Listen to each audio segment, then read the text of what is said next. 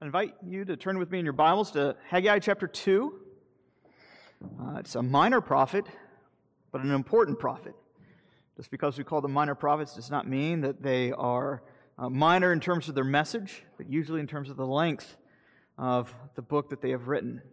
For those of you who don't know, or might not remember, Haggai is more of a B-side character, B-side track that we see in the Old Testament.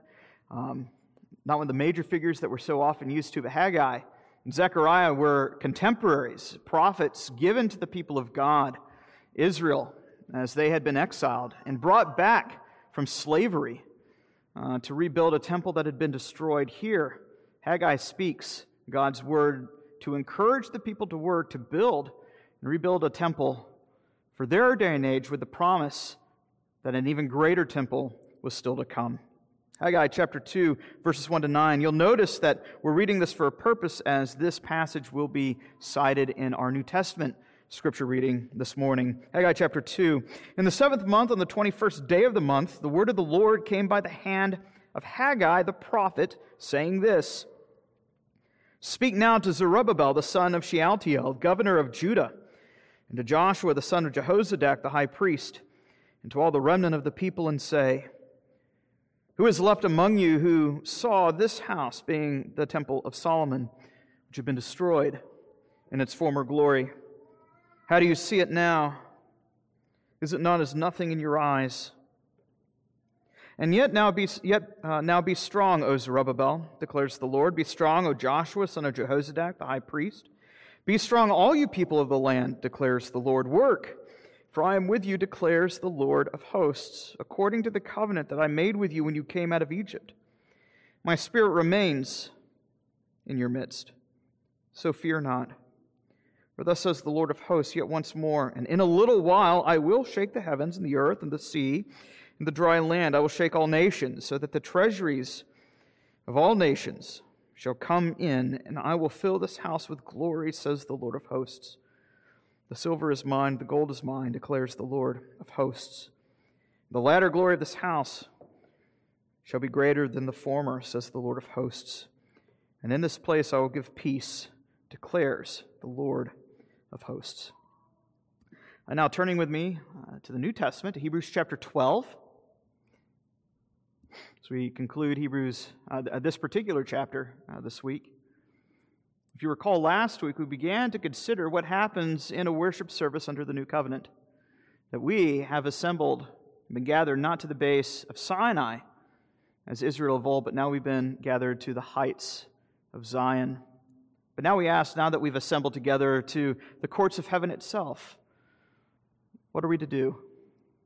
What have we come to do? Verses 25 to 29 will give us that answer. I would like us to begin reading for broader context in verse 18. For you have not come to what may be touched, a blazing fire and darkness, gloom and a tempest, to the sound of a trumpet and a voice whose words made the hearers beg that no further messages be spoken to them. For they could not endure the order that was given, that if even a beast touches the mountain, it shall be stoned. Indeed, so terrifying was the sight that Moses said, I tremble with fear. But you have come to Mount Zion, not to Sinai, but to Zion, and to the city of the living God, the heavenly Jerusalem, to innumerable angels in festal gathering, and to the assembly of the firstborn who are enrolled in heaven, and to God, the judge of all, and to the spirits of the righteous made perfect, and to Jesus, the mediator of a new covenant, and to the sprinkled blood which speaks a better word than the blood of Abel. Verse 25, see to it that you do not refuse him who is speaking. For if they did not escape when they refused him who warned them on earth, much less will we escape if we reject him who warns from heaven. At that time his voice shook the earth, but now he has promised, yet once more I will shake not only the earth, but also the heavens. Now this phrase, yet once more, indicates the removal of things that are shaken. That is to say, the things that have been made, in order that the things that cannot be shaken may remain.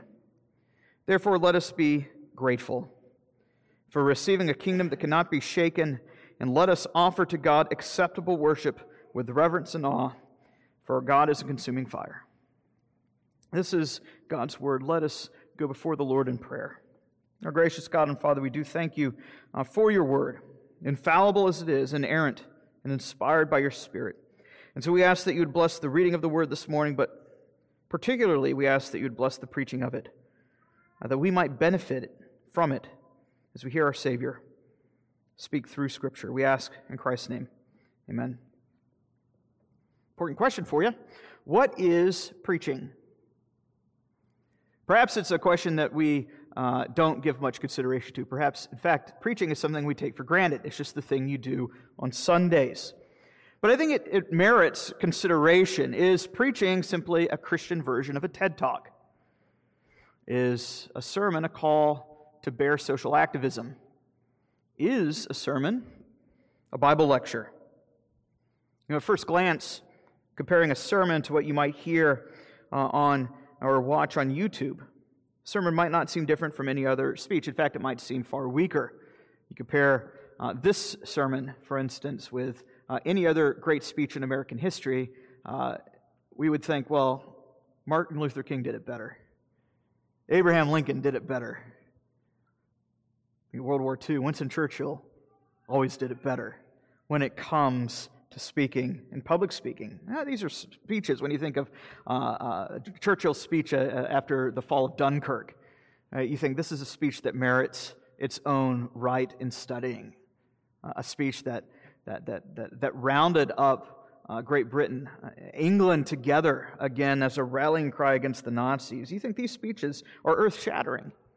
You think of Martin Luther King's speech, I Have a Dream, uttered in Washington, D.C., and you think, man, that altered the course of history. It was earth-shattering. Think of Lincoln at Gettysburg, earth-shattering. Powerful speeches. Speeches perhaps you had to memorize in high school. But none of these speeches have ever been said to have shaken the heavens. This morning we find that a sermon is different. Here we give our attention not only to one who speaks from earth. In fact, you're not giving primarily attention to me. Here we find out we give attention to one who speaks presently from heaven, and who by his speech shakes heaven and earth. Scripture has a lot to say about preaching, and my job here is not to be exhaustive or exhausting. Rather, I would like us to consider what this passage this morning tells us about the nature of the ministry of the Word. What does it tell us about preaching? I'd like us to consider three things, and those three things we found in three distinct sections in this passage. First, we'll consider verses 25 to 26. Second, we'll consider verse 27. And finally, we'll consider verses 28 and 29. Again, asking the question, what is preaching? What does it do? I think there are at least three things that preaching does, according to this passage. First, we will consider is this in verses 25 and 26, that preaching warns of the coming judgment, the day of the wrath to come. We're going to notice the imperative that's given here in verse 25. Do not refuse him who is speaking. Simple enough, right? One of the things we have to remember is that this letter is concerned with the speech of God. Hebrews chapter 1, verse 1, in many ways, long ago, many times, variety of ways, God spoke to our fathers by the prophets, but in these last days he has spoken to us how? He had spoken to us by his Son. Hebrews is concerned with the speech of Christ. Hebrews chapter 2, make sure that we do not neglect the things which we have heard so that we do not fall away. Let's continue. Do not let your hearts be hardened, chapter 4, in the things that you have heard. Listen to what the Spirit says today. Do not harden your voice as those in the wilderness. Over and over and over again, the concern with the author of Hebrews is with the speech of God and our response to God's speech. But notice this. Do not refuse him who is speaking. It does not say, in reference to Christ, do not refuse Christ who once spoke long ago, though Christ did speak long ago. Nor does it say, do not refuse Christ who will one day speak, though that itself is true. Right? We can't simply relegate Christ to the annals of history and say, well, Christ is just another nice teacher. Historical as he was, he's categorically different from the great teachers throughout American history, world history, Western Civ, you name it. Christ is qualitatively different. Because it doesn't simply say, again, do not refuse Christ who once spoke. It says, do not refuse him who is speaking presently. The focus is on the way in which Christ speaks now. The question we have before us, though, is how is it that Christ speaks now? I want you to notice the way in which Hebrews brings this into focus. It's the same method he has done throughout this entire letter. By contrasting the church under the new covenant and the benefits that we have now that Christ has come with the church under Moses, the church under the old covenant. Our broader context, going back to verse 18, it's a contrast between Israel at Sinai, who heard Moses speak from earth, and now, under the new covenant, Christ who speaks from heaven. You recall last week when we had that long portion from Exodus read, where Israel hears the voice of God boom from heaven, and what does Israel say? Make it stop. Give us somebody else to speak God's words. We can't handle him who speaks from heaven. So the Lord appoints Moses, the man of the earth, to speak to the people from earth the things of God. Moses speaks to the people on earth, gives the law, Exodus chapter 20. How do the people respond? Idolatry. What do? They fashion themselves a golden calf. They begin to say, this is the God who has delivered us from Egypt. And what happens? Thousands of them are struck down dead in a day. And so, the question that the author of Hebrews is giving us here, it says, think of Israel under the old covenant. They heard a man speak from earth, and they weren't able to escape the judgment to come. How much more is the case with us if we fail to heed him who is presently speaking from heaven? Again, Hebrews chapter 5, Christ has risen on high. He's our great high priest who has ascended into the true sanctuary in Zion itself, to the true temple, the true courts. He now reigns as our king. He now serves as our prophet, making intercession for us. But here, he also is our great prophet who now speaks to his people. And so we must give heed to him who has spoken, him who is speaking. You see, when we gather together on the Lord's day, again, 18 to 24, we've ascended the heights of Zion. We've gathered to hear our Savior speak. And so the question is, how is it that we hear Christ speak? Well, latent throughout this entire letter, whole book of Hebrews, that Christ speaks through the ministry of the Word. Christ has appointed office bearers, ministers of the Word, appointed to proclaim Christ and all the benefits found in Christ. So we have to say that the sermon is not a call to bear social activism, though a sermon does elicit a social response. There is a call to repentance, both individually and corporately. The sermon is not a bare moral pep talk, though a sermon does include the preaching of God's moral precepts. The sermon is not a bare sentimental devotional. It's not something that's just here to kind of say a couple nice frilly things so we could go home as if somebody had just read a Hallmark card to us. Although the preaching of the Word should govern our affections and should set our hearts on fire. I might even say that the sermon is not even a Bible commentary, though a sermon must be grounded in Scripture itself.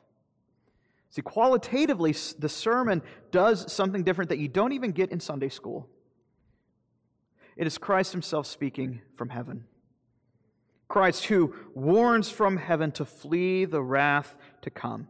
So we have in our second Helvetic confession, one of our confessional standards within the Reformed tradition, the very first chapter is on the nature of the Word. And what is it? One of the very first things that it says is what? That the preaching of the Word is the Word.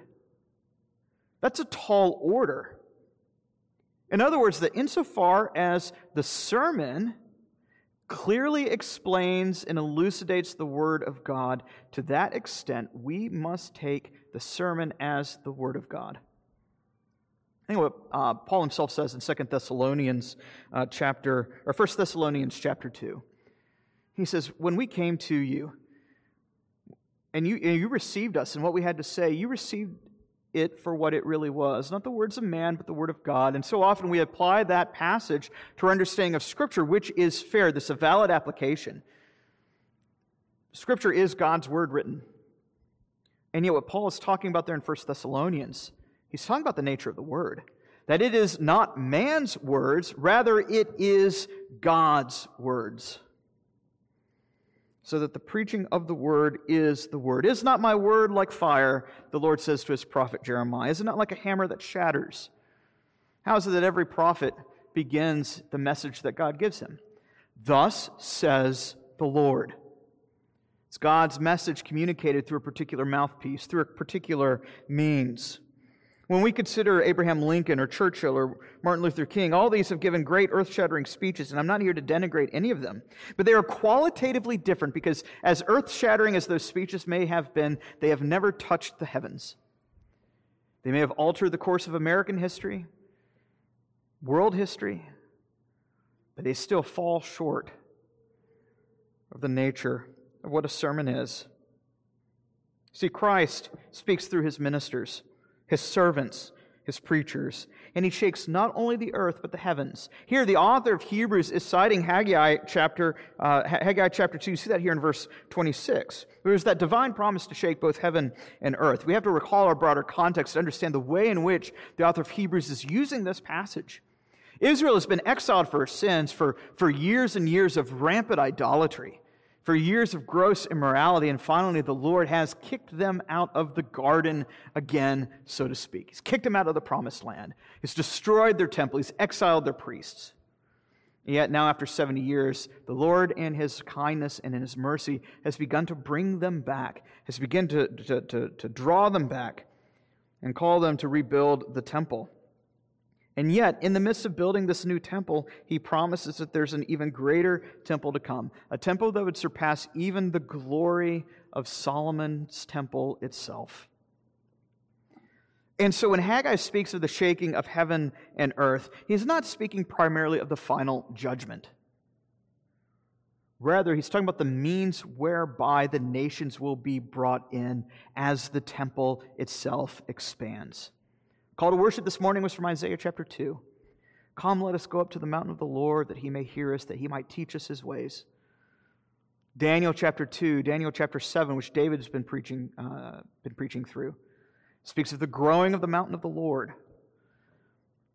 See, the whole purpose is not, in Isaiah 2, the promise is not that one day all of us are going to buy a plane ticket and fly out to Jerusalem to ascend Mount Moriah, where the temple once stood. Rather, the point is now that, again, verses 18 to 24, now that we have assembled what? We have come to the heights of Mount Zion, so that anytime anyone comes to church to hear the gospel preached, they have come to the mountain of the Lord. And so that the mountain of the Lord grows through the growth of his church. And the growth of his church comes through the ministry of the word as Christ himself speaks from heaven. I think it's quite fascinating that phrase of the shaking, the rending of the heavens and the earth occurs several times in the Old Testament, always within the context of the Lord delivering his people from Satan's domain, Psalm 77, 2 Samuel chapter 22, or of the Lord pouring his Spirit out on his church. It should cause us to think about the nature of preaching as something qualitatively different than a TED Talk. Preaching is the means whereby our Savior shakes heaven and earth, the means whereby he draws in his elect throughout the world. It leads us to our second point, that if faithful preaching warns of divine judgment, then secondly, verse 27, faithful preaching also exposes weak foundations. And what is a preacher's task but to call you to set your sights on that kingdom that has a more certain foundation,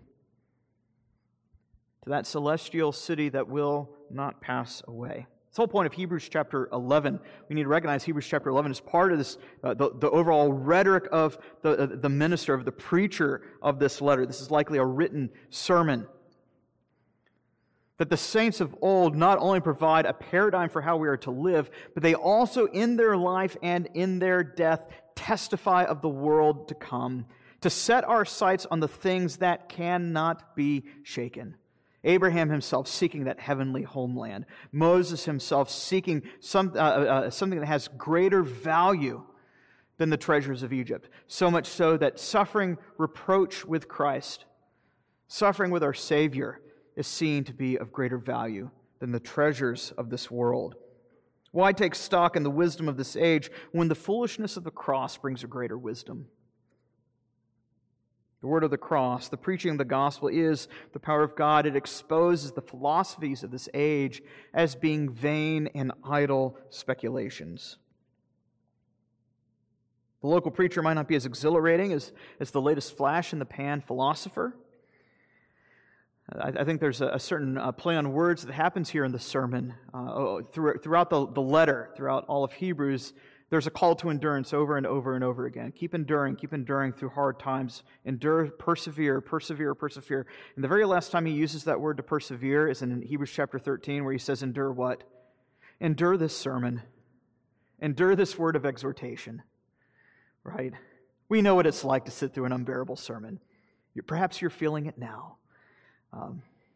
But there's the call that this is the means. It's ordinary. It's not flashy, but it is the means that Christ has appointed to grow His church, that His kingdom might expand.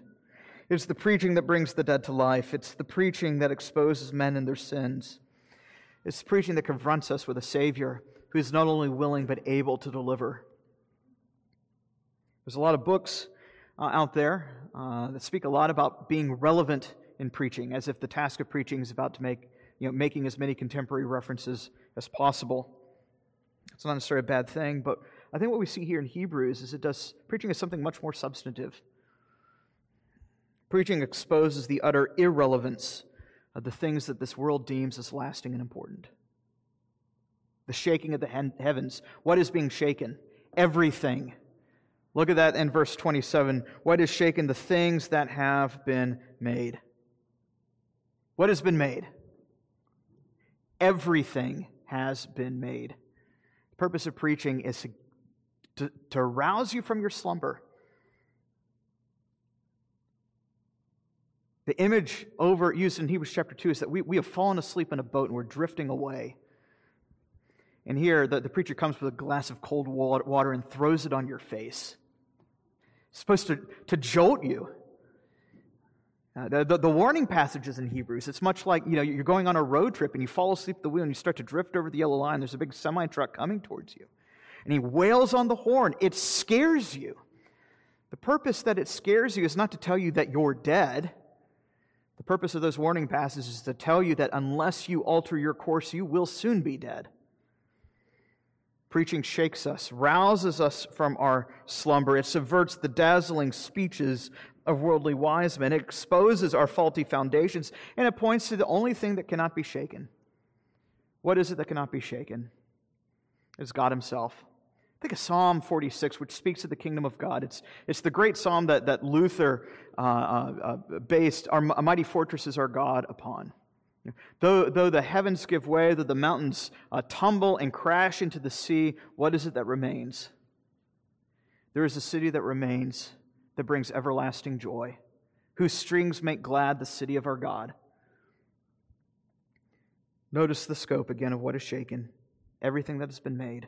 Preaching is intended to get your eyes off of lesser things. What is it that you have set your hope and your confidence in?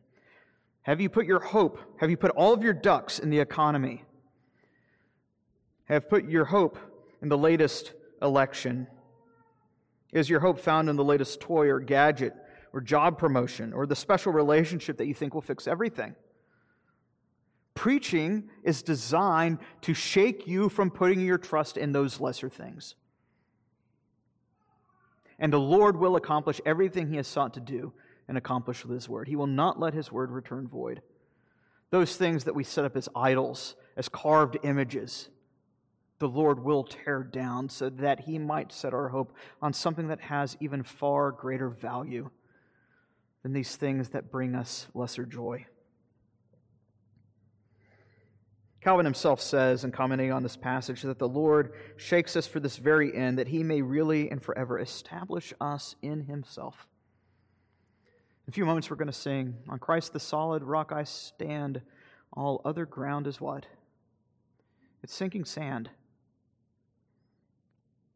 We need to understand that is for real. The purpose of preaching is to show where the sinking sand really is and where the true rock can be found, so that we might build our lives upon it.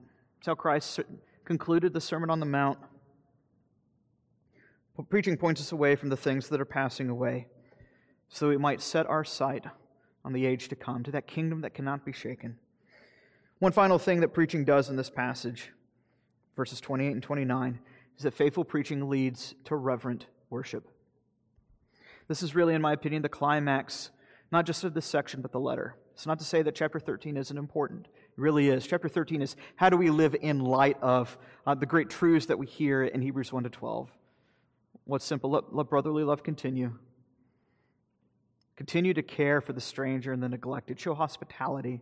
Let marriage be held in high esteem. Obey your elders. The list goes on, and 6 or 7 things that the author or the preacher spells out. But here we find that preaching is what we call a means of grace. You look at your shorter catechism, question 88. Preaching is an ordinary means of grace. It is the means that Christ has instituted whereby His people grow. It doesn't look fancy. It doesn't look flashy. That's what we confessed last week, that under the new covenant, nothing looks flashy. But it's of a greater glory than anything you will ever find under the old covenant. Because now we finally have the substance. Now we are given Christ through the ministry of the Word. Now Christ comes and He exposes our misplaced confidence.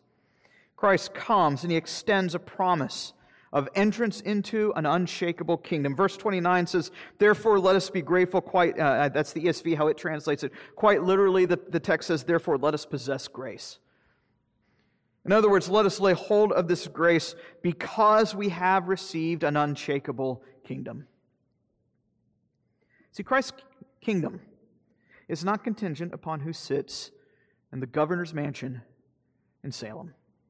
Christ's kingdom is not contingent upon who will occupy the White House in 2 months' time. Christ will continue to grow His church through the ministry of the Word. Christ will continue to save sinners through the ministry of the Word. Christ will continue to judge the nations through the faithful ministry of the Word. Christ will continue to reign even if we do not yet see it.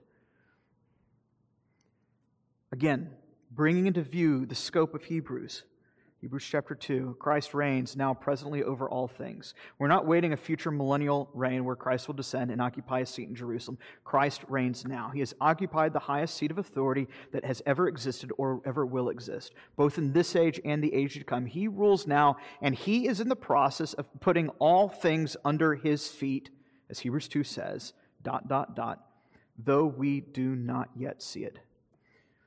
The church here looks fragile and frail, beset by so much weakness, suffering so much persecution, so many trials. We, like everyone else, are beset with sickness and death and misery.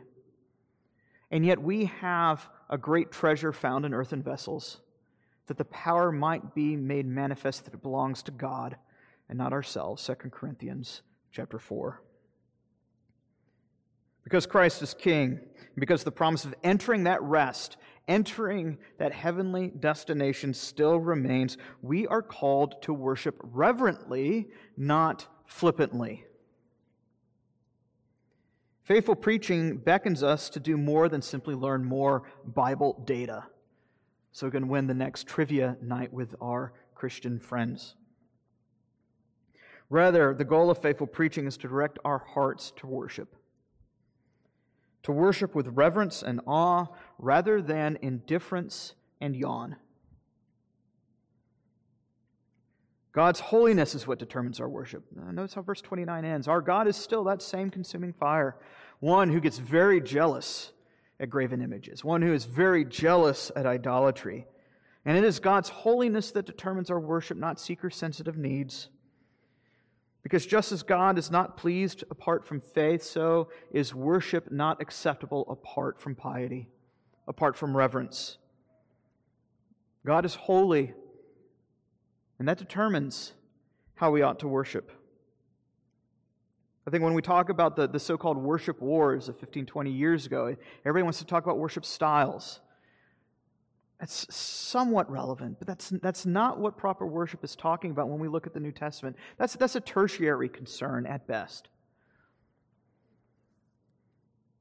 When it comes to understanding the nature of worship under the New Covenant, it's not necessarily primarily about the instrumentation or the mode of worship, but rather the fact that what our worship is, it must reflect reverence that is due God's burning holiness. When we look at the preaching in the world around us and so many churches around us, and we see how flippant preaching has become, we should not be surprised that worship has gone the same route.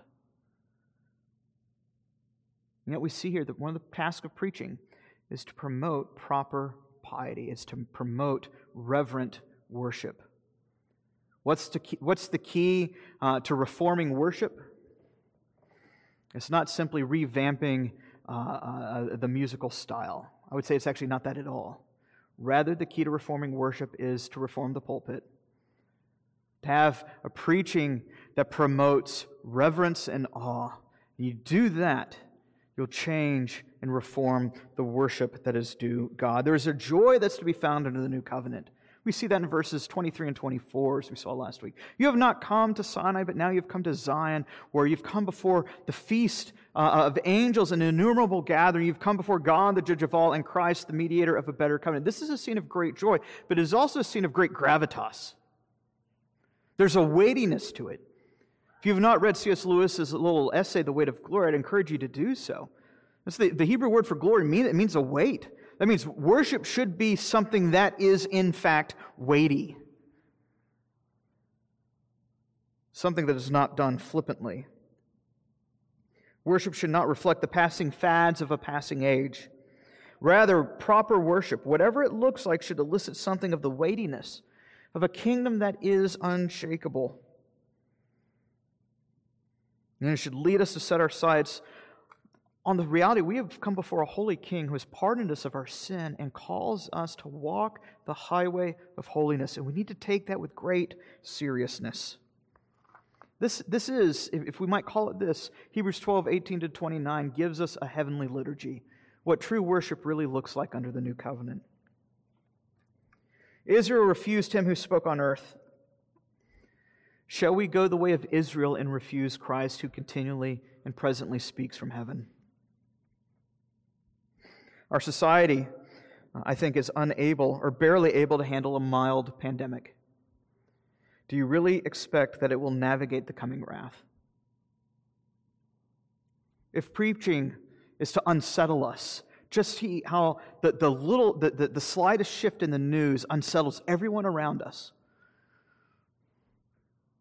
Preaching shows us where to set our hopes on something that is more certain, more stable, so that when bad news comes, we will not be shaken by it. Now that Christ has come, there's an intensification in the call to holiness, not a relaxation from it. 1 Peter says this, that the judgment first begins at the house of God. Peter says this as well, since all these things are thus to be dissolved, speaking of this present world order, what sort of people ought we to be in lives of holiness and godliness, waiting for and hastening the coming day of God, because of which the heavens will be set on fire and dissolved, and the heavenly bodies will melt as they burn. You think, how frightening. Everything around us will be set on fire the day of judgment. Where's the hope? Where's the good news? Well, Peter then says this, but according to God's promise, we are waiting for a new heavens and a new earth, a land and place wherein righteousness dwells. Don't set your hopes on the things that will be consumed in the fire. Set your sight on that kingdom which cannot be shaken. How do we do that? The encouragement is simple, to hear our Savior speak week in and week out through the faithful ministry of the Word as He feeds His people from the pulpit. Because He is our King, our priest, and He is our prophet who lives forever on high and rules us even now. Let us pray.